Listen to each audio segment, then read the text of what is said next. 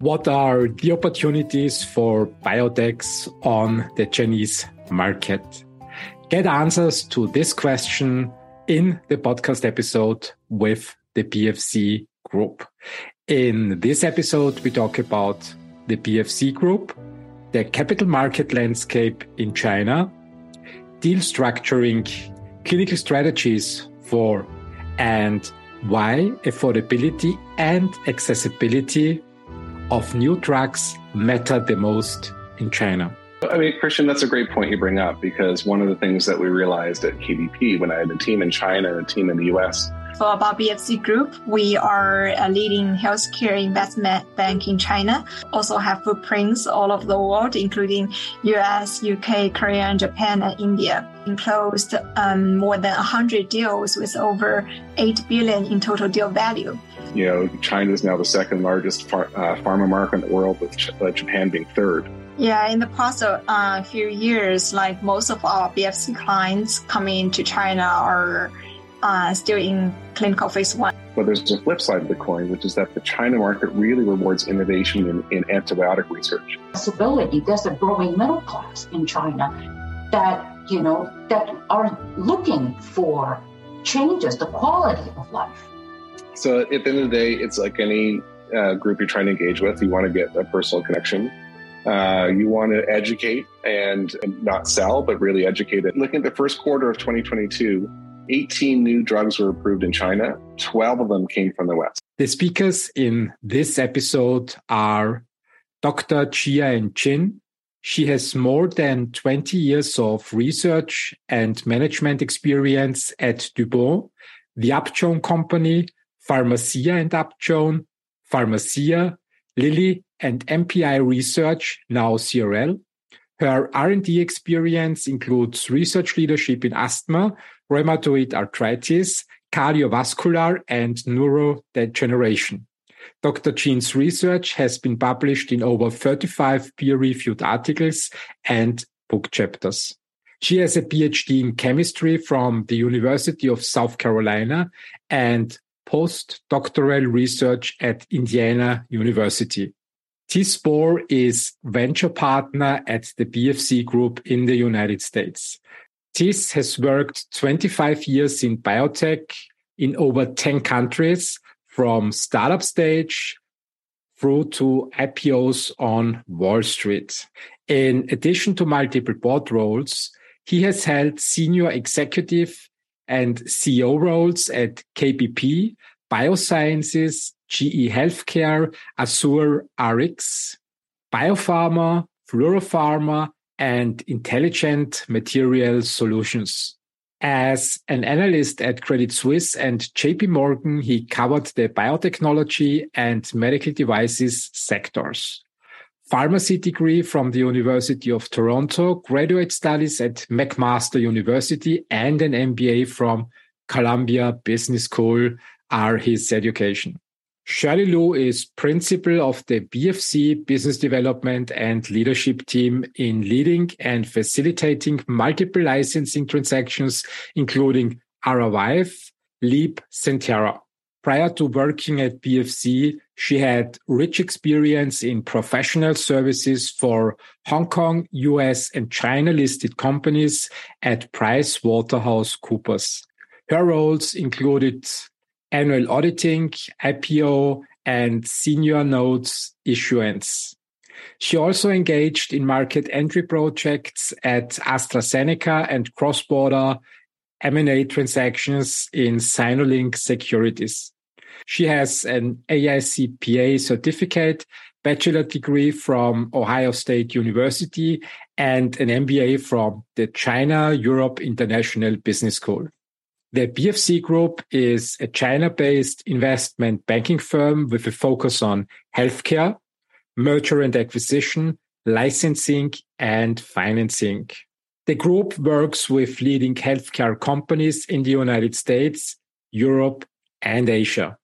With a first-hand operational experience in both the United States and China, the group has a deep understanding of the challenges their clients face when establishing or expanding their company's presence outside of the home market. I hope you enjoy this episode the same way as I did. Thank you very much for today that we can talk about China and the great opportunities for life science entrepreneurs. Shirley Lu is today on the episode, Chia-En and Tis Spoor from China and the United States. Let me start with a little bit of an introduction why I believe it's important to talk about the relations with China. It's basically from my past and from my history. In my first impression I got about China was in the 70s. It was basically martial arts movies from China, which I loved watching like a boy. And the first real trip to China was in 2014. It was an invitation from the Chinese Shaolin Temple. They have a subsidiary here in Vienna. And it was a trip to the Henan province to train with the Shaolin monks. And with that picture in mind that I had from the 70s with these medieval martial arts movies that dated somewhere in 1500, 1600, 1700, I traveled from Vienna to Berlin and then boarded a plane to Beijing. And I hope I spelled the city name right, but Chinese is inexistent. Then to the capital of the Henan province, I think it's Shengshu. And what was really astonishing for me was how modern the airports were. I mean, there was Berlin-Tegel, it was the old airport. And then the modern airport in Beijing, it felt like having a trip to the future. In 2017, I did the next trip to China. It was with Austrian politicians. We had a round trip in China. We first went to Hong Kong and then went, also I hope I spelled the name right, to Guangzhou in a few kilometers, I think, westwards in China, and then to Shanghai. And what impressed me back then in 2017 was that I thought in 2014 I have a trip to the future. But it was further in the future in 2017. There was such a huge difference in development in China. The development speed was so amazing that in only 3 years, the airports became bigger. The buildings were astonishing. I never saw such big skyscrapers. And on the trip, I also heard for the first time the big goal of China to become the innovation leader of the world. And this was the first time when I thought, it makes sense to build relations between Europe and China to work together, because we have great scientists here in Europe. And also if China intends to move further towards scientific innovation, basically in life science, maybe there are great touch points. And this is my background story, why I thought now in 2022, for me, it's 5 years that I didn't see China. And I want to learn with your help what changed in China in the last 5 years, what's the direction in which China is going, and how can life science entrepreneurs from Europe and also from other parts of the world access the Chinese ecosystem in the best way. And I'm very happy that today we can talk with the BFC group. And I would like to hand over to Chia-En for her introduction. Yes, good morning, good evening, wherever you may be. I am Chia-En Chen. I am with the Business Development Group with BFC Group, although I am based in the U.S. So my history, my background, my education is I have a PhD in chemistry, and I've always done discovery research in big pharma for over 25 years, and I also spent some time in preclinical tox CRO. So my role at BFC Group in the U.S. is really to work with, my colleagues based in Shanghai and also our clients as they take their innovations outside of China into the, rest of the world. So very good to be here. Good to see you. Tis. Yes, thanks for having me on the program, Christian. Good morning, good afternoon. So I'm a nuclear pharmacist by training. I worked for a company called Amersham, which is a global company, and my first exposure to Hong Kong and in the China market was fixing Hong Kong's first nuclear pharmacy and moving that forward. Fast forward, I went to Wall Street as a publishing analyst, and then I took several companies public, and including we made a reasonable attempt with a Chinese company called KBP Biosciences. I was formerly their CEO. And it really was interesting having a team of 60 terrific people based in China, and also a team in the US to really help a Chinese company become a global company.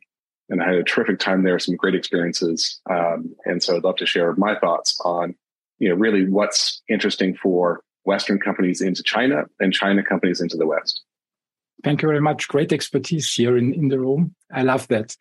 Shirley, could you tell us a little bit more about you and the BFC Group? Yeah, sure. Good morning, good evening. So my name is Shirley Lu. I'm based in Shanghai. My background is finance. So before BFC Group, I worked for PricewaterhouseCoopers as an auditor.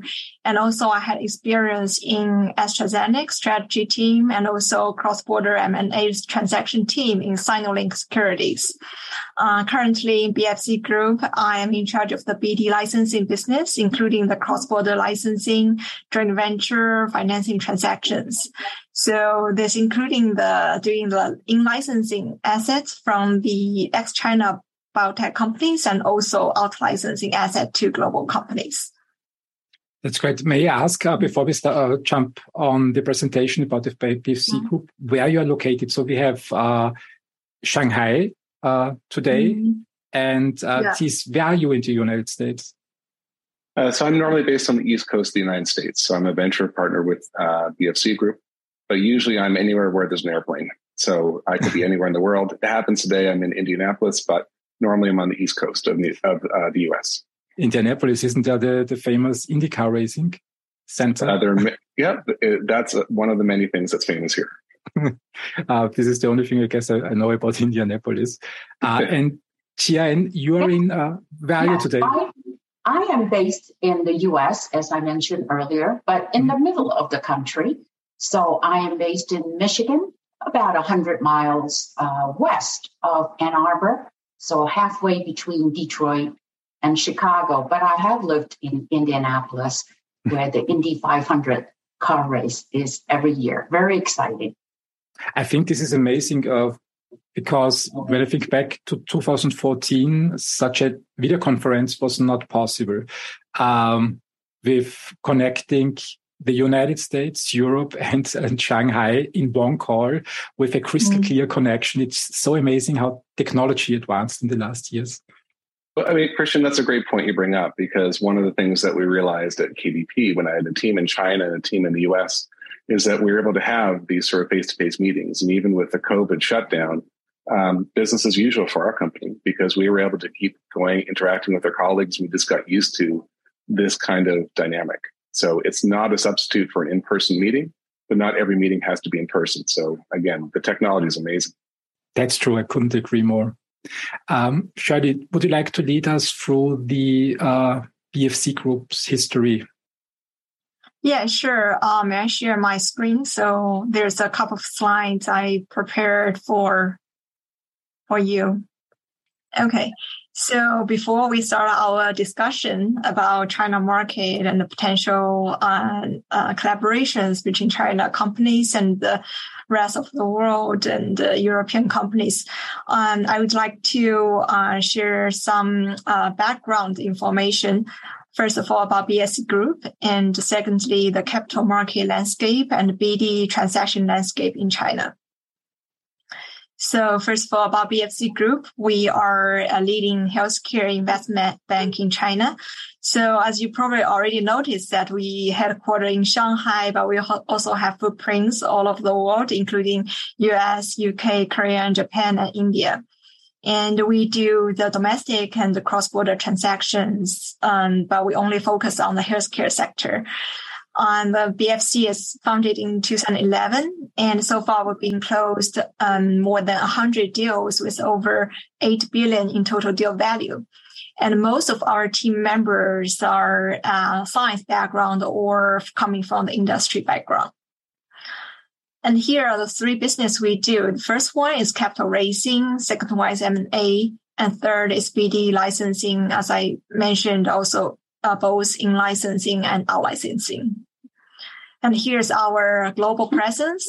We have colleagues and partners all over the world. Also, we have conferences every year, twice every year. One is in Shanghai, the other one is in San Francisco. San Francisco one is during the JP Morgan week. So this is some pictures we had for the previous years. And next, about capital market landscape in China. So first of all, I want everyone to take a look at the U.S. market. So here you can see the number of IPOs for biotech companies in the past few years. Past 10 years maybe. It's been slightly climbing every year, and it's peaked in 2021. There were 64 biotech companies IPOs in NASDAQ. But this year, because of the really bad macro environment, there are only 4 IPOs in the first half of 2022.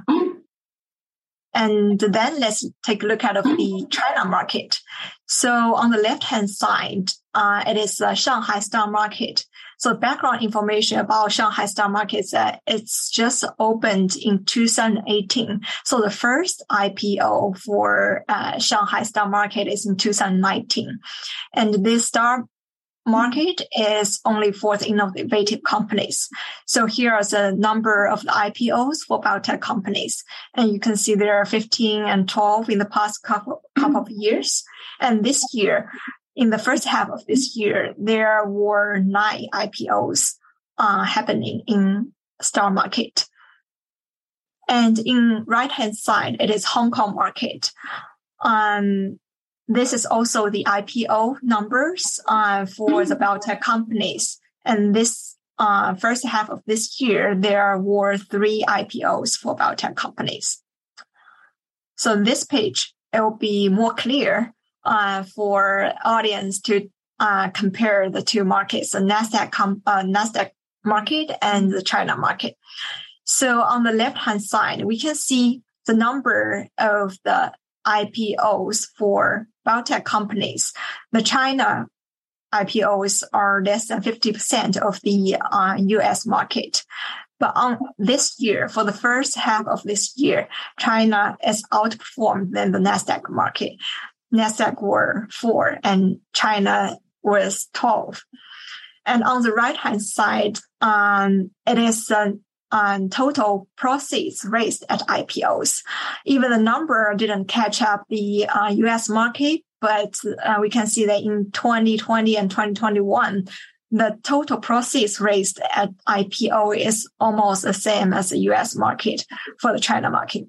And for the this year, the first half of this year, it's even 5 times over US market. So there's not too much we can complain about the secondary capital market in China. And then let's take a look at the primary market. So here are the left-hand side is the total number of the financing events happening in China for the healthcare sector. So after COVID-19, there are more investors and, either individual investors or the institutional investors, they started to more focusing on the healthcare sector. So we can see the events increased a lot in 2021. And this year, the first half of this year, even we have lockdowns in Shanghai and many other cities for 3 months, the events still reached to almost 1,000 financing events for only half of this year. And if we break down by sectors, we can see 1/3 of the financing events coming from pharmaceutical sector, and 1/3 coming from medical devices, and 1/3 is coming from the services, and the rest of them are CROs or CDMOs. And it's in terms of the rounds, it's starting from the angel to all the way to the B round. And now let's look deeper into the pharmaceutical sector. So it's basically consistent with the overall healthcare sector. It's increased a lot in 2021, but still continues the trend in this first half of this year.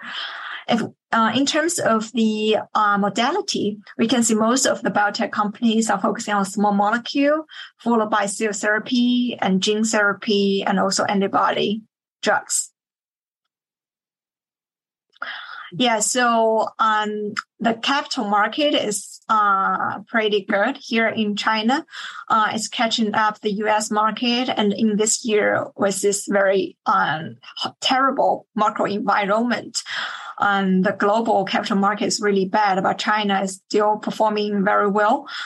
So yeah, again, we can't not complain about the capital market here in China. And next, I want to share some overview about BD transactions in China. So the first graph we can see is a China-related BD transactions. It's slightly increasing every year. But this year, if we annualize the first half, the deals of the first half of this year, it's still decreased almost 50%. But it's consistent with the global deals. So for the global, this is not a very good year to do a lot of transactions. Do you enjoy this episode? Then please like, follow, and share. And in terms of the deal type, you can see most of the China-related transactions are licensing deals, followed by some joint venture or M&A transactions. And now let's take a look at the in-licensing deals. So in the past 5-6 years, it's been increasing every year. But this year, the number of the in-licensing deals has been dropped by 50% at least. But if we look at the percentage of the partner companies in this in-licensing deals, which means the licensee is a China company and the licensor is a company outside China. So the cross-border percentage is around 70%. So during this environment, the China companies, they are still looking for more assets from outside China rather than in China. So the trend is still continues to looking assets outside China. So there are still a lot of opportunities for U.S. company or European companies to find a partnership here in China. And this next one is about out licensing. So I would say the 2020 is a starting point of China going to the global. So this year, there are 40 companies successfully out licensed their asset to the global market. And this trend continues. And even though the total out licensing deals decreased, but we can see here in the green one, the 21 deals in the first half of this year is a cross-border out licensing deal, which means that China innovative drugs enter into the global market. So if we annualize it, it will be 42 for this year. So the trend continues for out licensing. So that's pretty much the overview I shared with our audience. And definitely we do have more detailed analysis and more detailed breakdowns and more detailed like top transactions happening in the recent years. But given the limited time we have, I only share this much today, but I'm happy to share more details if our audience would like to know more. You can feel free to contact us. We can also have a second podcast recording focusing on innovation in China that reaches the global market. Let me ask you some questions to the presentation. When I look at China as a whole, so the big question, or the first question that comes to my mind is, which opportunities do you see for biotechs in China to take their innovations to the Chinese market? Stay with us. We'll be right back. You love listening to podcasts, but have you ever thought about starting your own podcast? Maybe you want to build a brand, grow your business, or are looking for an excuse to talk about your favorite hobby. Whatever your reason for making a podcast, Buzzsprout is the place to start. Since 2009, Buzzsprout has helped over 300,000 people launch their own podcasts. Buzzsprout walks you step by step through the whole process and will give you powerful tools to start, grow, and monetize your podcast. Ready to get started? Click the link in the show notes to get our free step-by-step guide to starting your podcast today.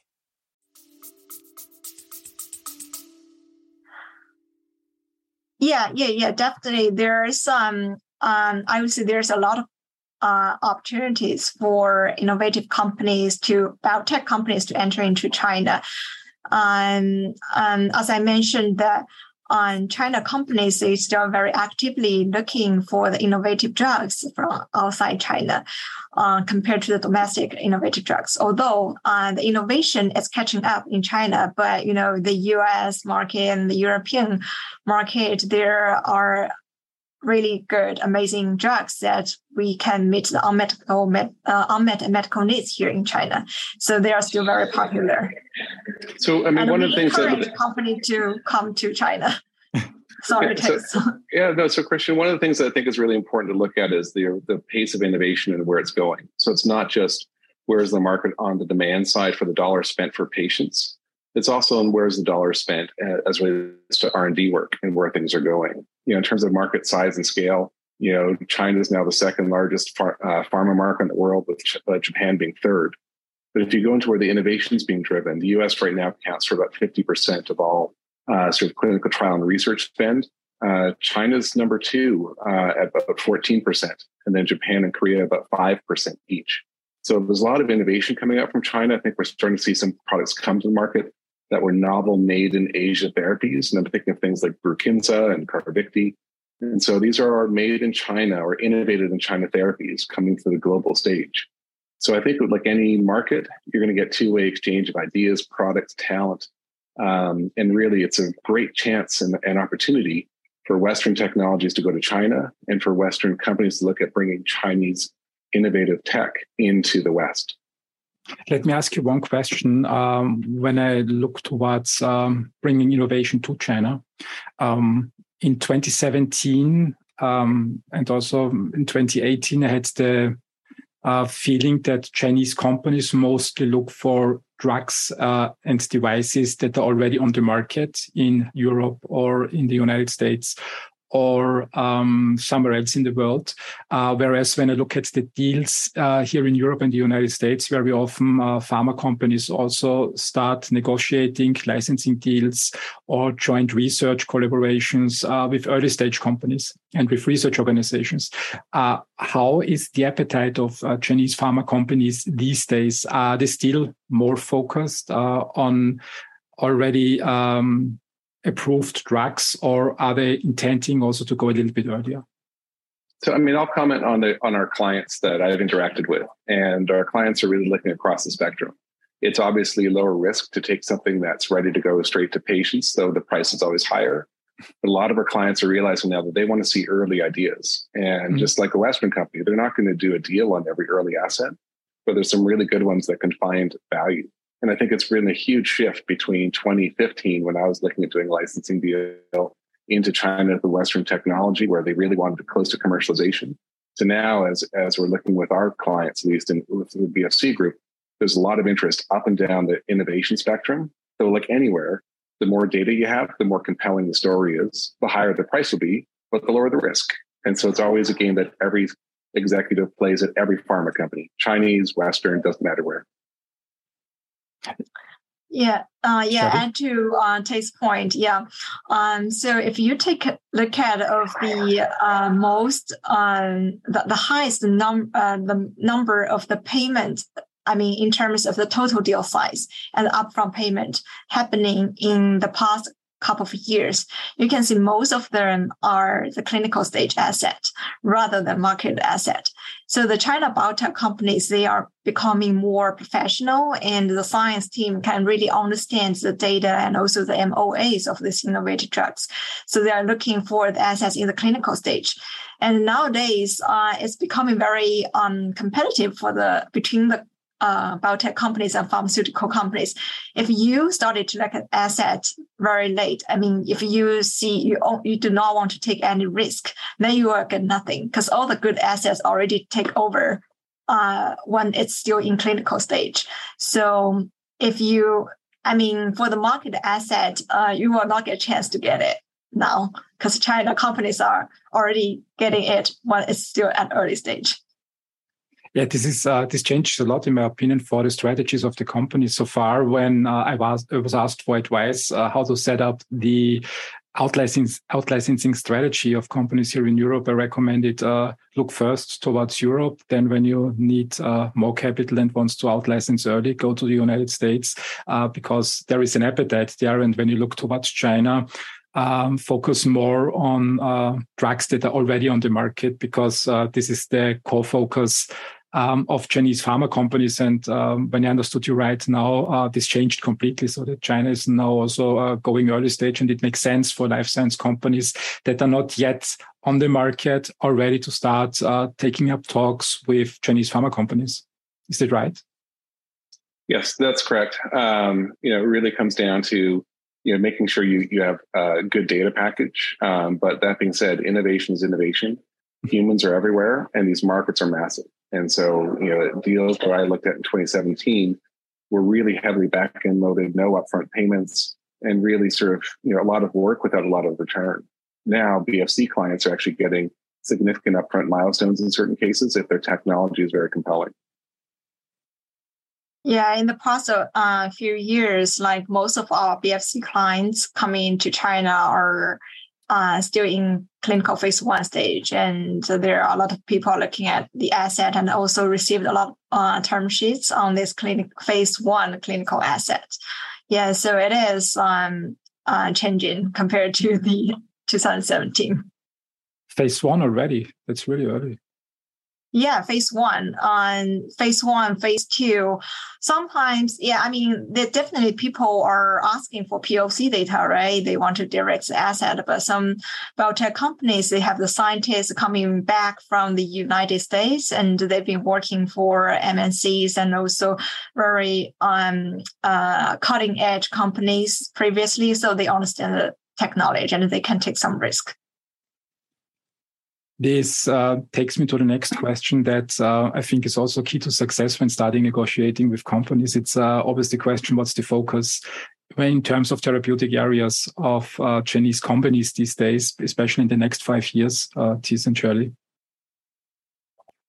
Sure. I'll start with things that are not appealing, and it's a really interesting way to think about it. In the US right now, if you start a company looking at rare disease, you get a lot of support. There's big vouchers. There's big bonuses, incentives. But the Chinese philosophy, as far as we see it, towards innovation isn't really an expensive therapy that only helps a few people. China is looking at their payment reimbursement system and how do they treat the population as a whole. So there's a lot of interest in things where there's broad patient access and a lot of therapies. The rare diseases are trickier. I think that you can do some rare disease work on clinical trial work, but there's a market where you can get a priority review voucher or one of these other orphan drug designations. That's not as straightforward or as much of an incentive to do work into China. I think as you look at unmet medical need, they're always there. We see them across every disease state. There's always room for innovation. And the big markets where you can treat a lot of people with meaningful benefits really get rewarded in China. The ones that don't as much is really on the rare disease side. But there's a flip side of the coin, which is that the China market really rewards innovation in antibiotic research. So I think in the West, with the recent global pandemics, there's been more of an interest in bio research. There isn't a lot of innovation on the antifungal side. But in China, there's a huge push on the antibacterial side. So Chinese payers, hospitals, physicians are willing to reward innovation for advances in antimicrobial therapy. And that's a very interesting therapeutic area for Chinese companies to license in. If you're trying to bring an antibiotic and antibacterial to the US market, it's very, very tough on the capital markets and reimbursement side. Yeah, that's true. My first company in the life science industry was a spin-out from Novartis. It was Napriva. The department was built by Rodger Novak, who now runs CRISPR Therapeutics. And it was in the antibiotic space. The plans that we had in 2006 were great, but I think in the last 10 years, it changed a lot in Europe and the United States. It's not the most attractive market. I think the only company here in Europe that's doing something in that area is currently BioNTech, who starts not only doing antiviral research, but also antibacterial research. How is the situation? How many companies are active in China in that area? What are the front runners in that area? Yeah, I would say cancer is always a hot area, no matter the previous, whether the previous or the trend in the future. I didn't share the slide about breakdown of the in licensing in terms of the therapeutic area, but if I share that slide, you will see that cancer is always the number one every single year, the in licensing and also the out licensing. And I mean, the biotech companies, they understand about cancer, and also they understand about the unmet medical needs here in China, and standard of care and the reimbursement is good here for cancer. So cancer is always a hot topic. And as Thijs mentioned, anti-infections, I would say that would be a second hottest area. The antibiotics, although there are some restrictions in the hospital, if you enter into one antibiotics drug, you have to kick out another one. But as long as you prove it's superior than the current ones, or it's first in class, better in class, or it's solve some unmet medical needs, you will get opportunities here. Which is, so Christian, I mean, that's completely different than the U.S. perspective. When I did, key opinion leader research with infectious disease physicians, I say, I have a new drug here, it's better, superior. They say, wonderful. We will never use it. We'll save it just in case. And so you can have the most amazing antibacterial ever. Everyone will think you're absolutely wonderful, but they won't buy a single dose. So you get zero rewards for innovation. Whereas in China, it's the opposite. Yes, something has to go that doesn't work, but they will definitely reward innovation in the antibacterial space. That's good to know. What are the major players in cancer and antibacterials on the Chinese market? Stay with us. We'll be right back. Money is all around us, and we think about it more than almost every other aspect of our lives. But how can we make more of it, and what's our drive for building wealth beyond just the numbers in our bank account? Join us on the Make More podcast as our host Matt Heslin brings to you a dynamic lineup of experts in the world of investing, business, health, and beyond. Together, they unpack the secrets to not just surviving, but thriving in today's economy. It's about more than just wealth. It's about crafting life experiences, seizing opportunities, and building a legacy. Subscribe now to the Make More with Matt Heslin podcast and join us every week for new expert insights and inspiration.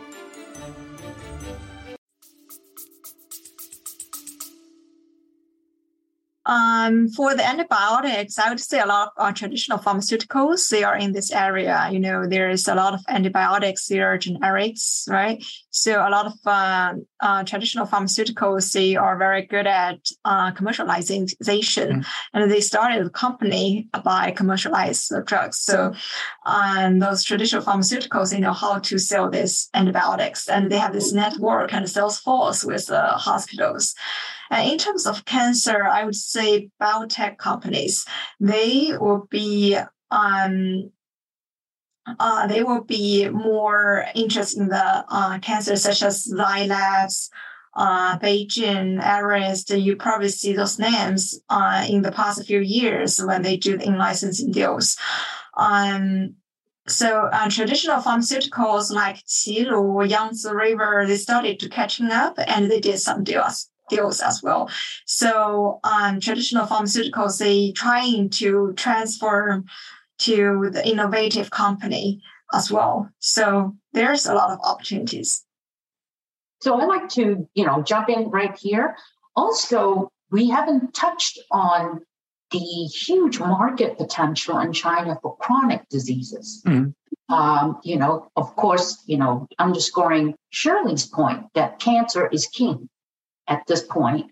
But, with the aging population worldwide, not just in China, companies and governments are looking for innovative new therapies neurodegeneration, heart disease, diabetes, just to name a few, neuropathy, pain. These are really rich areas for innovative companies outside of China and within and domestically to really target if they have good ideas, if they have good technology, to really not neglect China. And many companies we see now that are outside of China have a two-pronged approach. They have a Western strategy, be it European or the US, and simultaneously in tandem in China as well.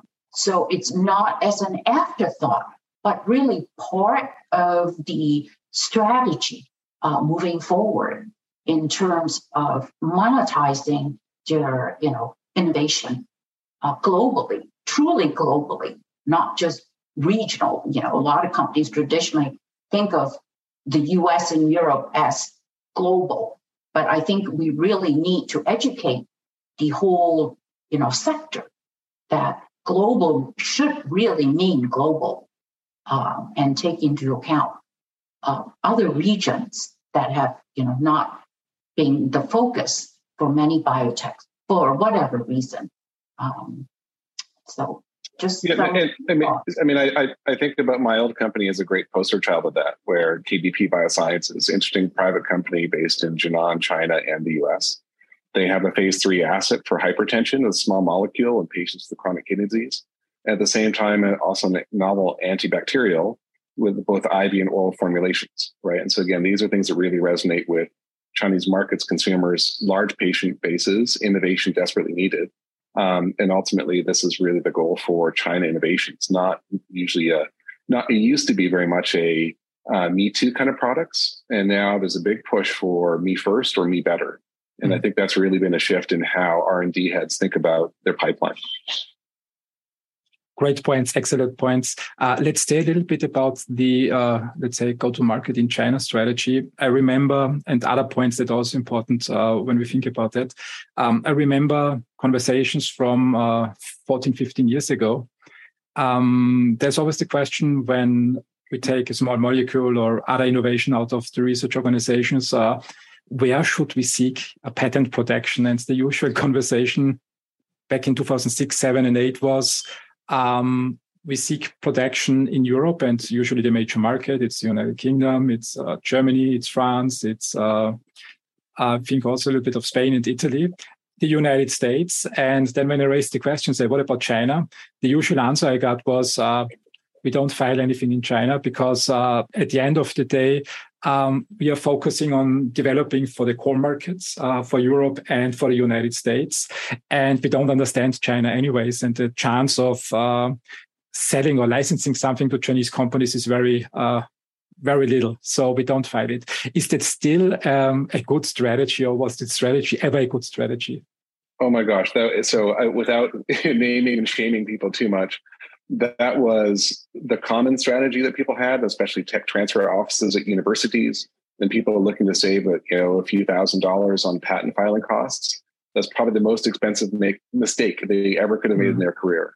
And if you're going to do a deal in China right now, you must have your IP. Clinical data won't suffice. You have to have IP there as well. It's not that hard to do. There's extraordinary harmonization for intellectual property guidelines and also for clinical trial guidelines, with China being a member of the ICH. So the best thing for any innovator to do is protect the rights in China, because the intellectual property is honored, it's enforced, and it's worth a lot of money. What's the consequence if a company doesn't do that? Yeah, I would say if a company doesn't have IP protection here in China, it's almost dead for the partnering in China. China partners, potential partners, if we outreach to them for assets, the first couple of questions they will ask is, what is expiry date of the composition of matters in China? If we tell them there's no composition of matters here in China, oh no, we're not going to take a look at this asset. So this is very important. So if haven't filed IP in China, better to do it as soon as possible. So this, as Tay said, it will be the most expensive cost in your career. Is it possible to repair that later down the road? I think there's a couple of years' time to file for patent protection, and when the time is passed, then there is no chance anymore. Do you see any possibilities for companies that didn't seek protection in China that they can repair that? So it's so none of us are patent attorneys on the call here, so we don't want to give advice. But I think the advice is talk to a patent attorney, right? Because every story is different. If there's a method or a process or dosage, there are some other patents that you can start to work with. But really the core thing that most people should be thinking about is composition of matter. Once you have that, then you can look at a more extensive blocking strategies. And the same thing in China as everywhere else. That's great. What other points do you think are important? It's important for companies who would like to bring innovation to Chinese markets?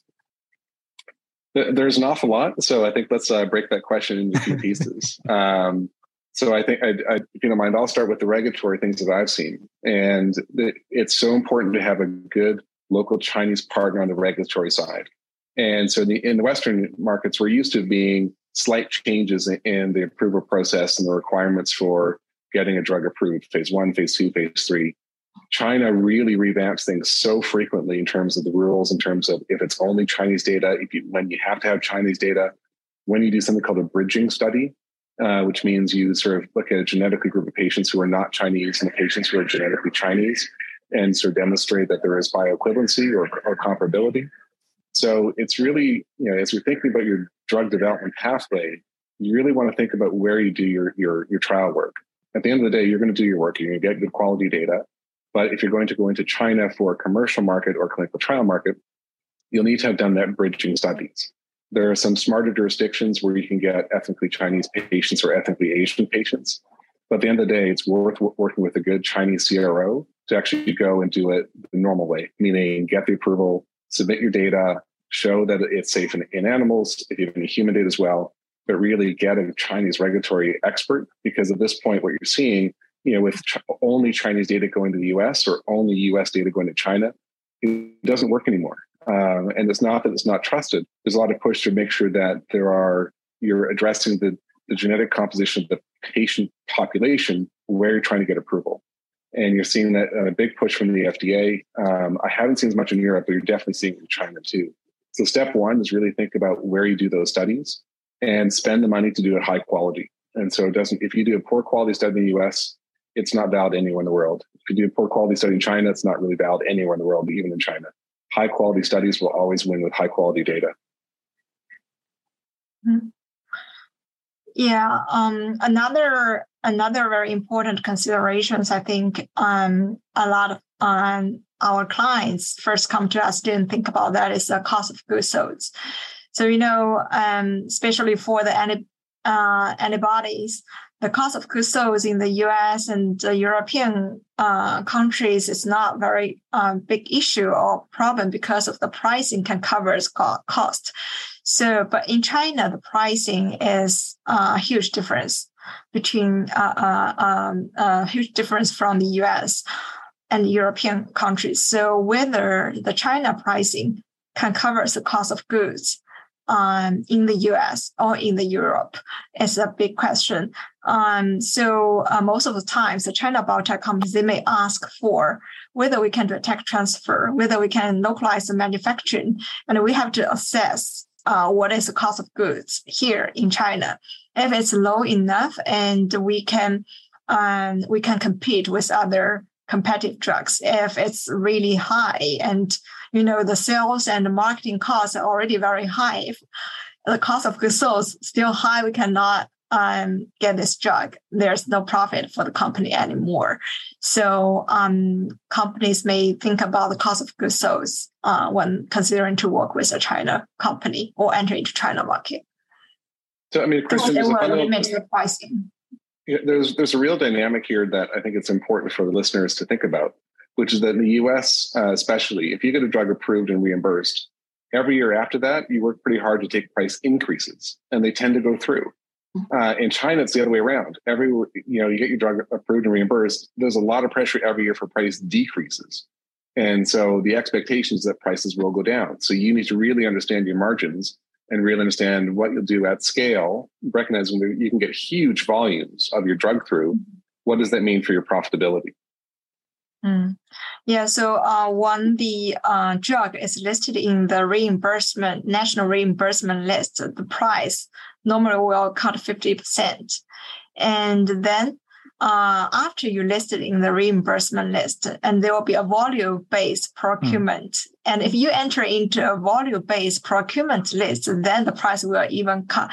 Maybe sometimes it may cut 80% or even more. But I mean, let's be conservative. Let's cut 50%. Then it's already like 75% cutting there. So pricing is not very friendly. So we have to take a look at the costs very closely. But I mean, what is the thinking behind the pricing? Is the approach to make medicine affordable for everybody? It's a little bit different in the United States. Yeah, it's trying to make the patients affordable for these innovative drugs, also generic drugs. Mm-hmm. I think there's another word that comes in as well, not just affordability, but accessibility. Mm-hmm. And so it's really, the goal is really making sure that patients can have access, not to everything, but really the regulators take an active approach, what's in the formulary, what isn't. So you do get some of that, for example, in U.S. hospitals, where you get a big push for formularies, but not really system-wide. Whereas in China, it's very much accessibility and affordability. So it's not like you have to sell below cost. You really need to really make sure that you're doing things in a very thoughtful fashion. But then basically, it's you enter a 1.4 billion people market theoretically. So it's right. So just to add a little bit to the thoughts on when you set up your clinical trial, the data from Western companies or outside of China taking it in. I think there's a lot of push now, not just for cancer, but in other diseases, particularly in chronic diseases, the use of biomarkers.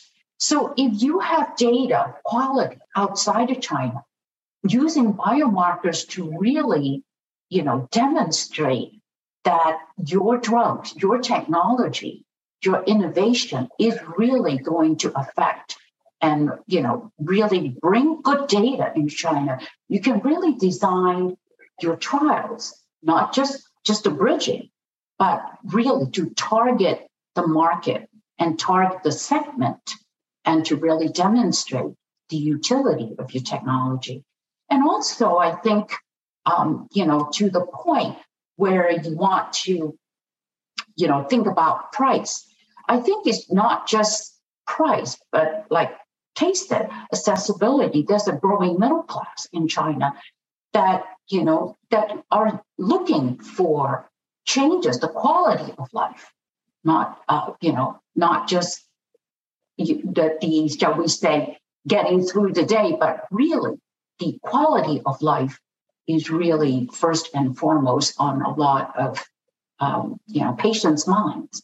And that's what we want to bring to is, alleviation of pain and suffering and quality of life to as big a, segment as possible for the best price, obviously. That's a great approach. I like it. Can we stay? You mentioned before clinical strategy. Can we stay a little bit or expand on that topic a little bit before we dive into other ones? When I think about financing life science projects, I think everybody knows that they are pretty costly to bring it to the market. And for a finance guy, I think the ideal perspective on data would be that we do preclinical trials in Europe. We do clinical trials once in Europe, phase 1, phase 2, and phase 3. And then the data gets accepted in all regions and similarly in China, so that also Europe accepts the data and in the United States. How is the situation currently when we look at clinical trials? Is the data accepted? Do companies need bridging studies? Do companies need doing the same study in China and in Europe and the United States? What's your expertise in that area? So my experience with having just gone through these negotiations with the various regulators is that you have to have bridging studies. And so it doesn't really matter, even if your target is a bacteria, right? You still need to have a bridging study in humans to see how does the drug work in a human. And so it's so important to have that bridging study sort of queued up. You can do the bridging study in a way that is either very inexpensive, so you do very quick sort of bioavailability, or you can do slightly broader, which is actually getting sort of efficacy data as well. And I think anytime you're spending the energy and time to get data from patients, get as much data as you can, because always, if you answer questions earlier, it's cheaper than answering them later, right, in much larger patient groups. And so I think the bridging studies are important. It's also important to do multicultural enrollment and multi-country enrollment. Not necessarily phase 2 that adds complexity, but, going into phase 3, the more countries you have, the better. And even just to run parallel programs for a drug. For example, if you have 2 different indications of the same drug, do one phase 2 in China, do one in the West, and then combine to have the safety exposure data for both ethnically Chinese patients for the China market and as well as Western patients. And so there are some, thoughtful ways to get sort of a 2-for-1 kind of deal. Yeah, I agree with Tate. So bridging trial is based on the cases I've seen that almost all the cases you have to do the bridging trials. And sometimes the China FDA, they may ask they will absolutely take a look at of the data outside China. They will take it as a reference. It's better if you already have a few China patients when you recruited outside China. So that is a plus. But sometimes, even though you have not only the clinical data, you also have to take a look at the preclinical data. I have a client that they aim to enter into the phase 3 directly in China, but they didn't even get an IND in China because China's FDA asked them to redo or conduct more preclinical studies. So the regulator is very different. And in China, the IND is, I would say, it's even more restricted than the US. Mm-hmm. So if the company wants to enter into China, better to consult the CRO or start the partnering process as early as possible with China companies, even though you do not complete a deal immediately, but at least you will get a lot of feedback from China pharmaceutical companies. So those are valuable. You do not want to wait till the end that China FDA telling you that you have to conduct more preclinical trials while you are still considering to go to the phase 3 directly. So that's a huge gap there. Stay with us. We'll be right back. Coaching Conversation 2024. This podcast is 100% dedicated to leadership and leadership within the workplace coaching area. We work with companies throughout the world teaching leaders how to coach their employees. This podcast is dedicated to teaching specific strategies, frameworks, coaching models, and now artificial intelligence strategies to help leaders drive greater teamwork, collaboration, cooperation, greater attitudes, better motivation, coaching career development, just to name a few. I hope you'll check out our podcast.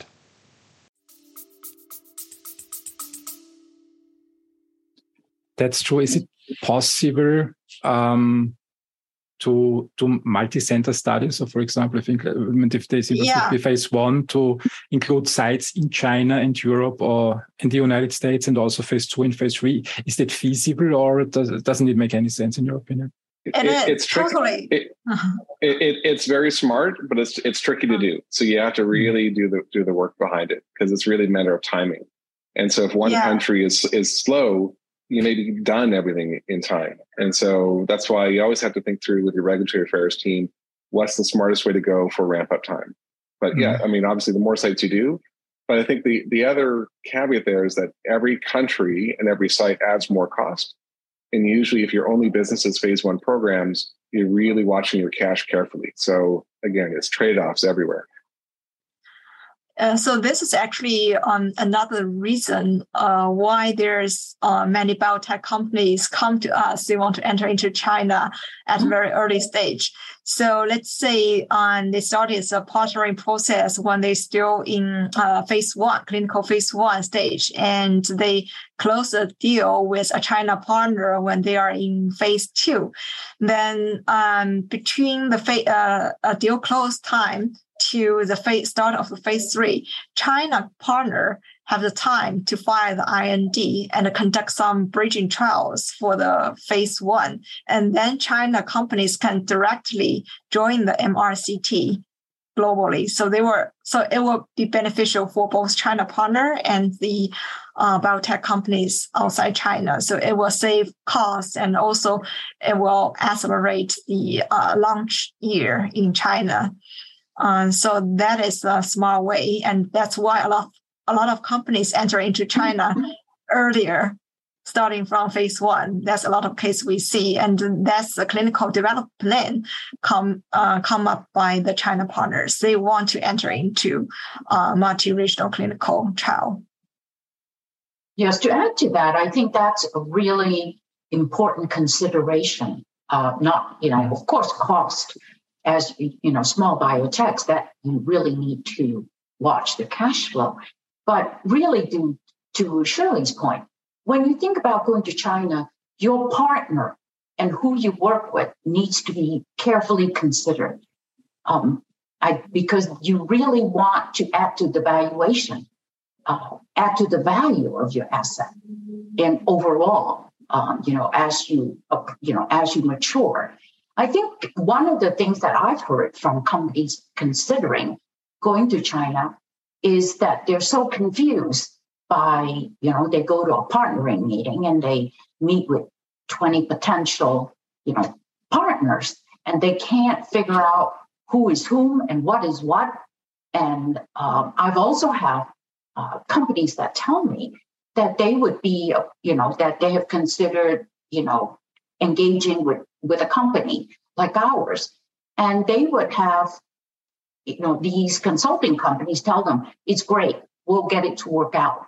Whereas they have not really heard what are the pitfalls, and not every asset, not every strategy is, perfect. It needs to be tweaked, and you need to find the right partner. And so that process at the very beginning needs to be really carefully considered, so you don't go down a path that's going to cost you later on in terms of your development and do damage to your asset, in the long run. That's true. There's one question that pops up in my mind when you talk about partnering and finding the right partner in China. What about the cultural similarities and differences and communication styles? How important are they these days? What's your take on that? John and Chase may have a lot of experience on that one. Yeah, I'll go first. So at the end of the day, it's like any group you're trying to engage with. You want to get a personal connection. You want to educate and not sell, but really educate and talk to people about the data. But my own experience with some roadshows was very tricky, where I would start giving a presentation. I sort of pause for questions, and no questions. So I keep going and go through the whole presentation. And then, culturally, that's when people start asking questions afterwards. And I end up giving the whole presentation twice, because then each question had already been addressed on the slide. So it's very difficult. I think face-to-face helps a lot more than trying to do it over Zoom. Many sort of Zoom presentations, there's no cameras on, and it's really tricky. So the personal interaction is so important, especially when you have the language barrier too. And so I think it's like for any cultural awareness, being thoughtful about what's there, being really trying to be clear with your messaging. But the most important thing I found with the Chinese is being consistent. And so you may be asked the same question several times. It's not due to lack of comprehension. It's they really want to understand that you're consistent with your messaging, your approach, your conclusions, whatever that is. And so I think it's like any cultural awareness, right? You really be thoughtful about the person you're engaging with, try and listen, really give them opportunities to speak. Yeah, I think to speak to that, as Shirley said, as Chase had already, mentioned, I think it's important for smaller biotechs to really try to understand first their asset and what their ultimate goal is, and also really to do the homework and go to partnering, listen to podcasts like yours, try to educate.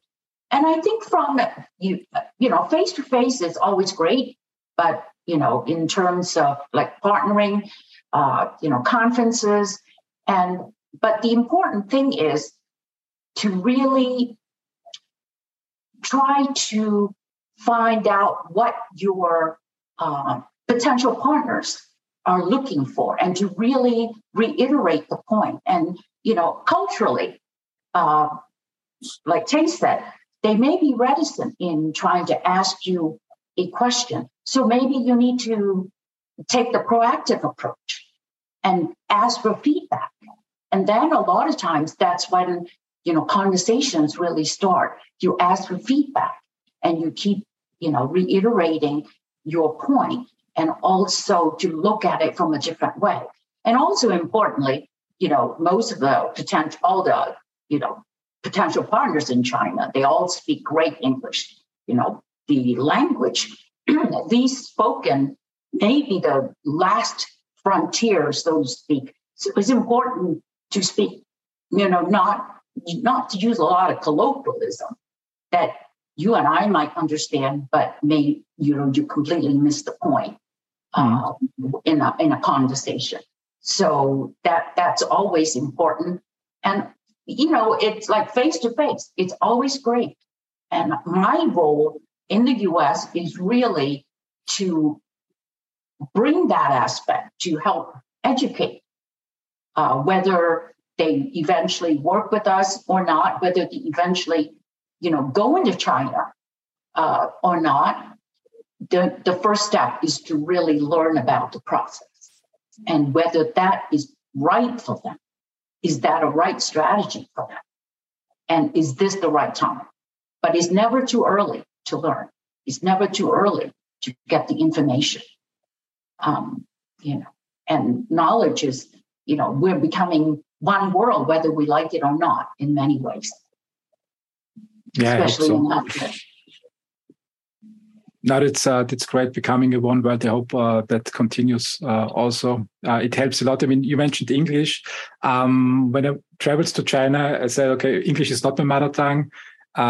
And for Chinese people, it's the same. So we're on the same page. And then I had conversations in China. And I mean, their English was basically perfect. So it was like directly from Oxford or from Harvard. I was really impressed about the language skills. It was really great. Is that still the case, that English is a good starting point for conversations in China? I think sometimes you don't have a choice, right? So if you have a learning Chinese was the other option. Would be the other option. Yeah. No, and I think you're finding more and more multilingual people graduating these days from universities, both Western students who are learning Mandarin and a lot of Mandarin speaking kids who are learning English. So it really feels like English is the universal language. I will say, though, one really important thing for Chinese companies looking to go to the West is make sure your documentation is in English and so it can be read. I think for Western companies going to China, there really isn't a need to translate, your technical documents in English is fine. But it can also be really helpful, though, for parts of your business plan to be professionally translated in advance into Mandarin or Chinese, and your website too. It's actually not that hard to add a Mandarin option on your website. And if you're really targeting the China market, it creates a lot of goodwill because it lets people understand very quickly the high level concept. Yep, I think, our job, part of a key aspect of our job for companies going to China and, with Shirley's team is to really have the information both in Chinese and in English. So it's available to whichever company in whatever language that they would prefer, for communication, for dissemination of the data in order to facilitate a potential partnership. That is a very key important. And for the team, your China team, so to speak, to be able to communicate with you, the ex-China company, hoping to go into China, be able to have a seamless connection with your potential clients in China and for your parent company outside of China. And, in this age of Zoom, there should be no barrier. There should be no barrier. Seamless communication both ways in both languages. Let's talk about. Yeah, I think that's something that came out that really got accelerated, with the pandemic, unfortunately. But that is one takeaway. That's true. When I think that one of the other companies who listen to the podcast might consider working on a go to China strategy. What's your advice? Should they do it alone initially? So it's just like I did, taking a trip to China, going to conferences, or should they seek for a local partner first and then to the China access together? I'm going to say this first. Going to China on your own and just trying to discover things is really fun, but completely unproductive. And so if you actually want to get work done, don't use that approach. If you just want to have a good time, go for it. It can be really, really enjoyable to discover. I think you can save an awful lot of time and energy with introductions. And it's so important to have good introductions set up. The one surprising thing that I've noticed about any trip to China that I've done over the past 12 years is that don't expect your full itinerary in advance. Meaning, you're used to saying, okay, well, each day, which city will I be in and what are the meetings and can I get them all done before I step on the plane? And that's really not the case. I think a lot of meetings are done fairly quickly, not quite last minute, but day of or day before, and things get solidified because people's calendars are very, very dynamic. So I think, like I've gone on a limb, I've taken some risk and said, great, I'll go to China, even though I don't know any meetings are set up. And yet, if you work with a partner like BFC, for example, when you land, every day your calendar will be completely full because it's really, if they know for sure you're there, they'll set up meetings. They're not going to set them up until they know you're on the airplane. Yeah.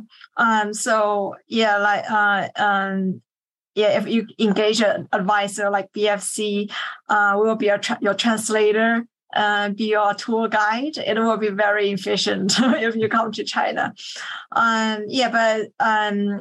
Speaking about whether to go it alone, I would say most of our clients first come to us. They have already tried by themselves. And when I ask them, who have you already communicated or had a conversation with China partners? They always tell me the same names: Zai Lab, Beijing, Everest, Qilu, Sinopharm, and that's it. Every time I hear about the same name, because those companies, they are very internationalized. They will go out and just outreach to a lot of biotech companies all over the world. But others, there's still many other good companies, biotech companies and traditional pharma companies. They are here. They have cash, but they're just not that internationalized. They are not doing PRs all over the world. They are more focusing on the China. So whether you have this access to these companies are very key questions. If you can find like 80% of these companies, just go it along. That's totally fine. I'm sure you can do the deal by yourself. But if not, it's better to engage an advisor to help you to outreach to this network, because you cannot bet on Zai Lab, Beijing, because they didn't do a single deal this year, although they are amazing in the past few years. But this year, they didn't do a single one yet. So, and next is about experience, as Tay said, whether you had experience to working with China companies, not only the language, but also the culture. A lot of decisions are made top down in China, but all the BDers who you already contact with are from the bottom to the top. So it's very difficult. So if you engage an advisor such as BFC can help you to outreach to the senior management, the decision pathway will be much quicker. And also the negotiation skill that's the same all over the world, it's always good to have a middleman to help you to negotiate and close the gap there. So I think there's a couple of things you have to think about when you decide to go it alone or to engage an advisor. That's good. That's a great point. I mean, we are talking about large-scale transactions anyways, and I think that they just take time. We're talking about 1, 2, 3 years and not about small-scale transactions. So it makes sense to have a larger footprint in China with a partner and then walk together through this phase. I just realized that we are already 70 minutes in this call, and there are so amazing points that I think we could easily expand on for another 1 or 2 hours to talk about. Let me ask you one final question at the end, because funding usually, and we mentioned it very often in this call, is one of the key success factors. How is the availability of private and public funds on the Chinese markets for companies who would like to pursue a go-to-China strategy? So I'll comment just on my own experience when trying to sort of raise capital in China for a global company. And I was amazed at how much cash was available. And so there's a big appetite for investment. There's a lot of appetite from both investors and multinationals and companies. But the capital, it's not dumb money. It's really, really, the money wants to go to work towards innovative ideas. So expect a fairly rigorous diligence process. The one thing that's a little different actually between a Chinese deal and a Western deal is that, there's a big time delay between actually agreeing on the deal and funding. So I think Western, hedge fund managers are used to, once they sign the deal, they know the price. They're usually ready to wire within a few days. Chinese investors will take a different approach where they'll agree to a high-level term sheet, then they'll do some more diligence, and then finally get to funding status. So the whole process takes about the same like the time, but it's a matter of when do you celebrate? And the only time to celebrate is once the deal is closed. For global companies come to China, and if they want to looking for the fundraisings here from the China investors. So one question a lot of the China investor will ask is, what is your China angle? What is your plan in China? Because they know pretty much everything about China market, but sometimes they barely know about the US market or the European market. If your plan is to, let's say, IPO in Europe, Switzerland or France, they don't even know about the capital market there. But the only thing they know is what's your plan in China. So if they can make profit or return on your China market, there's a good opportunity to get their funds.